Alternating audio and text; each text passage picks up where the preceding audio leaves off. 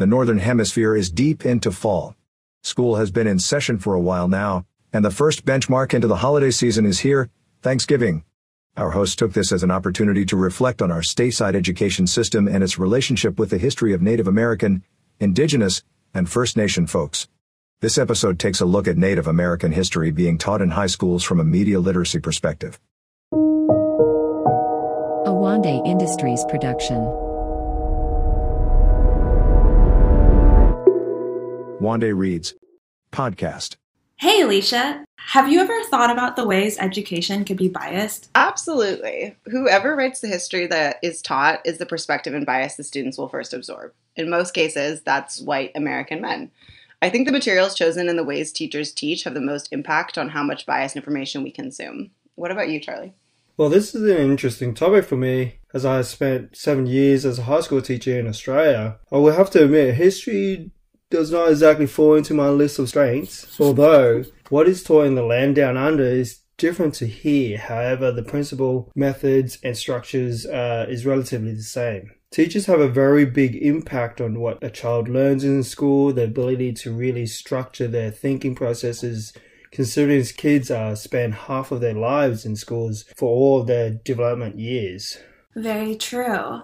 So I bring this up because on the way to jury duty this week, my Uber driver explained that he believes Democrats are ruining California. One of his biggest reasons is that he believes schools are entirely run by liberal minds, indoctrinating kids into leftist thinking. So he feels like there isn't really room for other opinions. I asked him why he thought professors might be left-leaning, and he didn't share characteristics that lead to progressive beliefs, but he did say that each generation of liberal people radicalizes the next. I don't disagree with him, but I guess the difference between us is that I don't see a problem with it if we trust people are aware enough to come to their own conclusions. But that being said, I am progressive, so I'm going to lean positively toward liberal schools. So I'm really excited for us to explore the potential biases in the U.S. education system for this episode. Same. With Thanksgiving coming up, it seems like a great time to talk about our relationship with Native American, First Nation, and Indigenous folks. To do this, we've pulled up some samples of U.S. history lessons and textbooks taught in high school classes. The U.S. relationship to Native Americans in the past isn't too far off from their treatment today.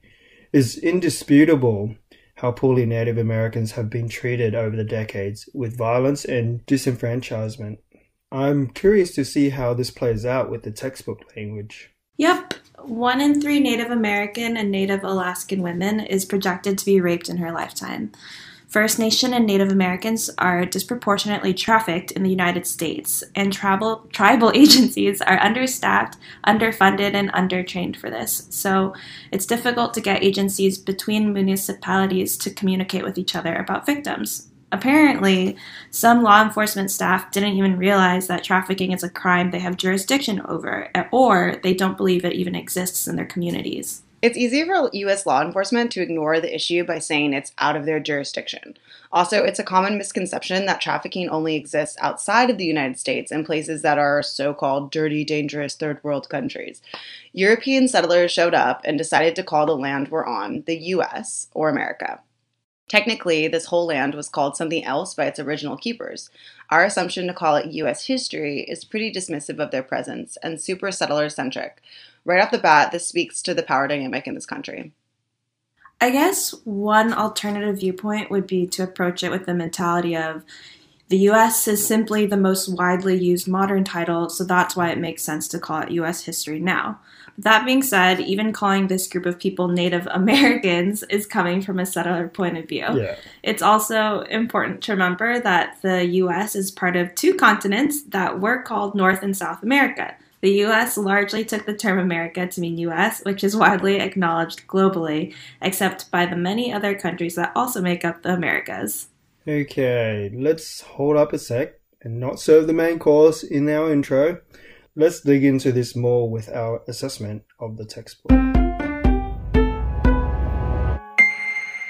All right, cool. So here we go. We're going to address a few things when we look at this text. 1, we want to see who created the message. We also want to look at how they grab people's attention, like what techniques they use.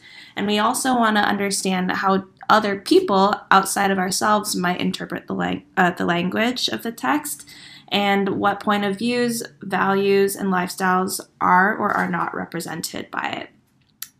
Then we want to figure out why this message was being sent and determine who the message is intended for. And hopefully through these assessments, we'll get a sense of the intention and impact from the message.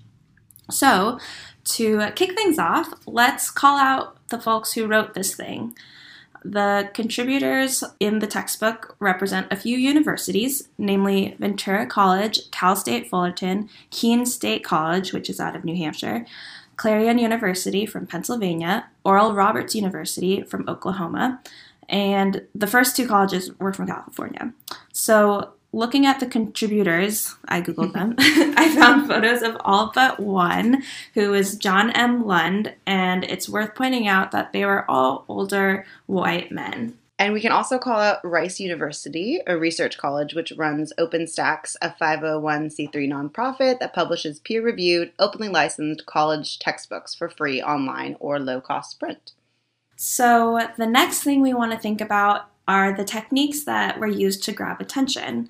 So for me, the only thing I really noticed was that there's a gray box below the section title to describe what they expect you to take away from the reading, and it highlights methods the government's used against Native Americans and what quote-unquote Americanization is. Yeah, I find the learning objectives a bit curious, especially the focus on what methods the governments use to fight the Native Americans. Like, why exactly is that the first and primary takeaway that you should be taking from this? Not say why it was wrong that we decimated entire civilizations and what happened to them, but that's just my perspective. The titles of each sections as well: Claiming Land, Relocating Landowners, American Indian Submission, and Americanization, are pretty nationalist, and they kind of sound like, you know, they're constantly pointing at how we were victorious, and they're very harmless sounding. Like, it's a very politically correct way of describing what happens in all those chapters, even though it's pretty gruesome, the details they go into, and obviously the reality of the history. Yeah. See, I have this weird dyslexia thing that I do. I usually read the fine print first, and then afterwards the big letters stating what I've been reading. So it's like walking into the middle of a movie, getting all caught up with all the drama, and then finding out what the movie is. So you can imagine that I was quite upset when I read the first line under learning objective was describe the methods the US government used to address the Indian threat during the settlement of the West. Again, the word used here was Indian threat. So I'll just let you sit on that for a little bit. Yeah, that's a good point. And actually, even in you sharing that, I wondered, like when I first read it, I wondered if they put parentheses on purpose to further highlight, like, this is totally wrong, almost like in a sarcastic way, referring to it as Indian threat. But in the context of media literacy, that's just my own interpretation, and kind of how you just presented it, like the fact that they called that out made it seem as if the exact opposite, like they were framing it as Indian threat. Yes. And that's problematic because it was the other way around. And before we move on, I also wanted to call out, I don't think we've said it yet, but the title of this chapter in the book, and it's actually not even a full chapter, it's just a section within a chapter called The Loss of American Indian Life and Culture. Yeah. And so just a small little bit. Right. And sorry, continue. No, go ahead. I was just thinking, like, especially with that title, I'm so glad you brought that up, but as we talk about later, like, the loss of American Indian life, as if like Native Americans don't exist anymore. You know what I mean? Like, it's like, and culture, like as if this was completely it, and how we finally conquered and decimated their population. And I think that's really misleading. And especially I think about this is probably for high school kids or even younger. And so they might not understand, like, when they do use words like Indian threat in quotation marks, like why that would be, and that they might be being like sarcastic or trying to use the lingo that people would have used back then. but that kind of does it a disservice, and it could make a lot of people read that at face value and really think like they mean Indian threat in that way, which is very offensive. Definitely, language matters a lot. So moving on to the next thing, which is how different people might understand the message from ourselves. So I guess my initial thought was that the authors could have done more to explain why Americanization was and is wrong, like you said, Alicia. But that's probably because of my personal leanings. I think maybe someone else might interpret this as being awesome, believing that it's the best thing for Native Americans, and saying that colonialism was probably going to happen anyway because of what the other major powers in the world were doing. So at least they didn't completely wipe out Native Americans. I feel really sick saying that, but that is the reality, that some people view Americanization as one of the greatest things to happen to the people in this land. Totally, and I think people really do. I also wanted to call out that they do highlight two areas outside of the standard text. On one box is a quote from Nez Perce Chief Joseph titled, "I Will Fight No More," and it basically highlights a speech that he supposedly said about how weary and tired he was of all the destruction, but in a way that makes it sound like he was like him resisting the colonial settlers is why he's tired, not because of like how awful we were being to them and why they had to fight back. And the other is a click to explore section at the very end, going back to what you're talking about on Americanization. It says where they link one of the main schools that Indian children were sent to for Americanization. And they notably say, this well-intended school, before finishing with obliterated Indian culture. So was it well-intended? Really? Like, I don't think it was necessary to put that in there. We don't need to, like, further make excuses for our behavior. And I just felt like that was unnecessary. I think by doing this, it glosses over the details of the Americanization process, and they're making it also harder for kids to digest like the true reality of what happened to these people at these schools and why it was even problematic to send them to these schools, and why like their Americanization / assimilation process was not this like peaceful ending. It was a further cultural slaughter after years of literal physical slaughter, and it kind of wraps it up like, well, that's just how we made peace, and it ended. And it was inevitable, as you said. It just seemed like they were talking about it was inevitable to almost wipe out our whole civilization. Even in the event of cooperation by the Indian tribes, they just had to wipe them out to neutralize any possibility of future uprisings. Doesn't this sound all too familiar? And that technique, taking Indian children away from their families and placed in schools as a form of Americanization, is exactly the same process the Brits did a couple of decades or so ago when they were colonizing Australia. Might as well call it Australianization. Do they call it anything, Charlie? They called it a few things, and I actually forgot the term that they use. Oh, that's right, the stolen generation or the stolen children or something. I mean, it was just... Yeah, that sounds way more appropriate than Americanization. Yeah. I would actually commend our former Prime Minister, Kevin Rudd, back in the days. I think that was in 2007, 2008, when he came out and actually made a full-pledged statement and apology to the Indigenous people for that era. Wow, that's awesome. As a result of these children literally being forcibly removed from their homes and put into boarding schools in an effort to, like, quote unquote, civilize them with what we consider American values, aka colonized society. The U.S. government created the 1978 Indian Child Welfare Act, but this is obviously decades after all of this pain and suffering occurred. And even then, in 2018, a Texan federal judge decided in favor of a non-native parent, which was against this act. And it just shows that in spite of the very minimal that the U.S. government does to protect Native American people, we still even counteract it anyway in the favor of non-Native people. And one quote from a historian who studies this is her name is Margaret Jacobs, and she's from the University of Nebraska-Lincoln. But there's this idea that Indian children don't really belong with their families, and they would be better off with white families.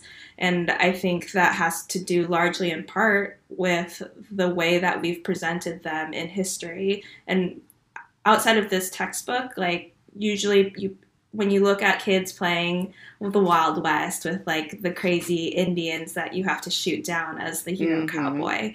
So I think that all plays into this. But moving on. Sorry, I just went on a little rant. That's important. Let's address the point of views and values or lifestyles that aren't represented by the book. So for me, looking at this, the book is outlined in order of years, and chapter 17 are the years from 1840 to 1900, but this section isn't until page 496, and Native Americans definitely existed before those years, but this is the only section that's truly dedicated to them, and it heavily focuses on the interaction Native Americans had with colonists and their losses, rather than any other part of their history, as if the only significant part of their existence is their relationship with settlers. So this is heavily settler colonial centric,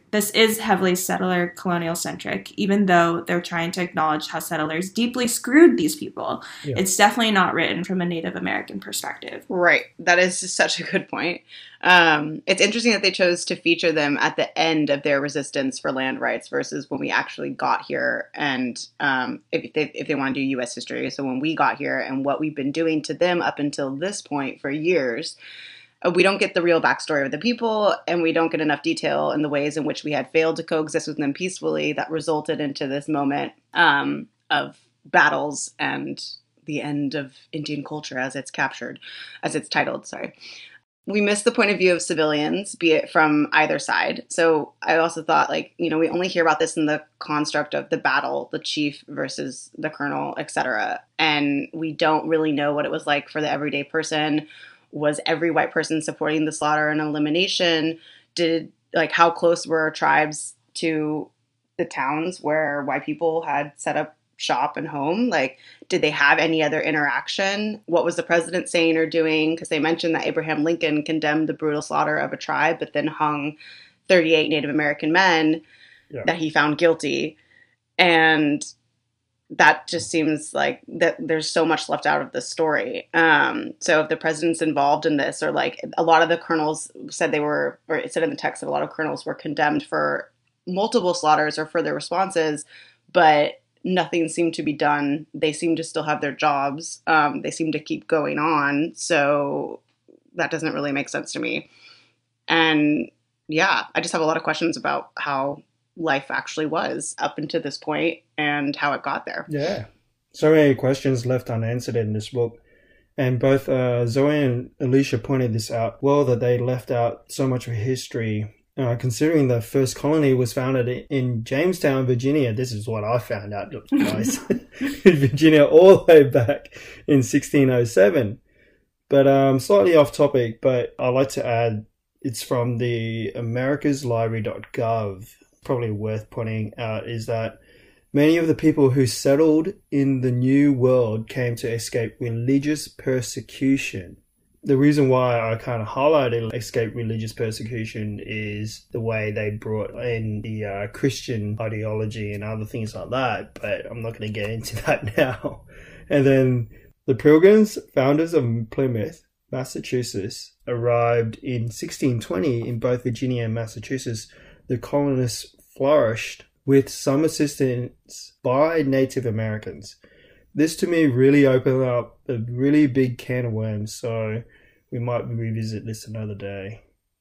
So, moving forward, why do you think this message is being sent? I mean, I guess the most obvious thing, because it's in a history textbook, is to teach students about U.S. history and its destruction of Native American life or culture, and maybe also to cover all the bases for white guilt.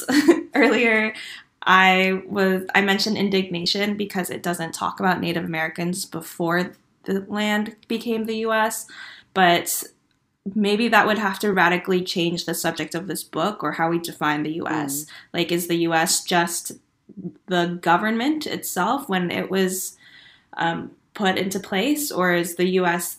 this land in all of its history of all time? So what would this be called if we zoomed out of its coverage? And it's sort of arrogant that we don't consider other histories as prioritized in this subject.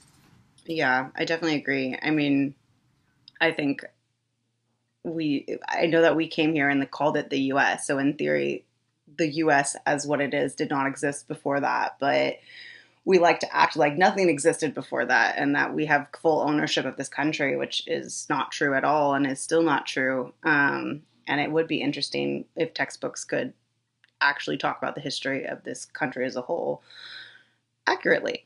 And I definitely only recall being taught things in school through like the American or US point of view. And by that, I mean, of course, the white male point of view, as well as the white European male point of view up until we became the US, of course.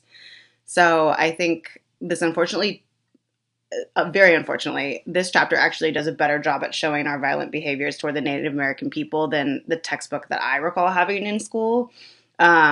But it's not comprehensive. And as you mentioned, it's only on page 496 in a small section in a chapter. And it's still only from our point of view. And there's a lot of details and history left out.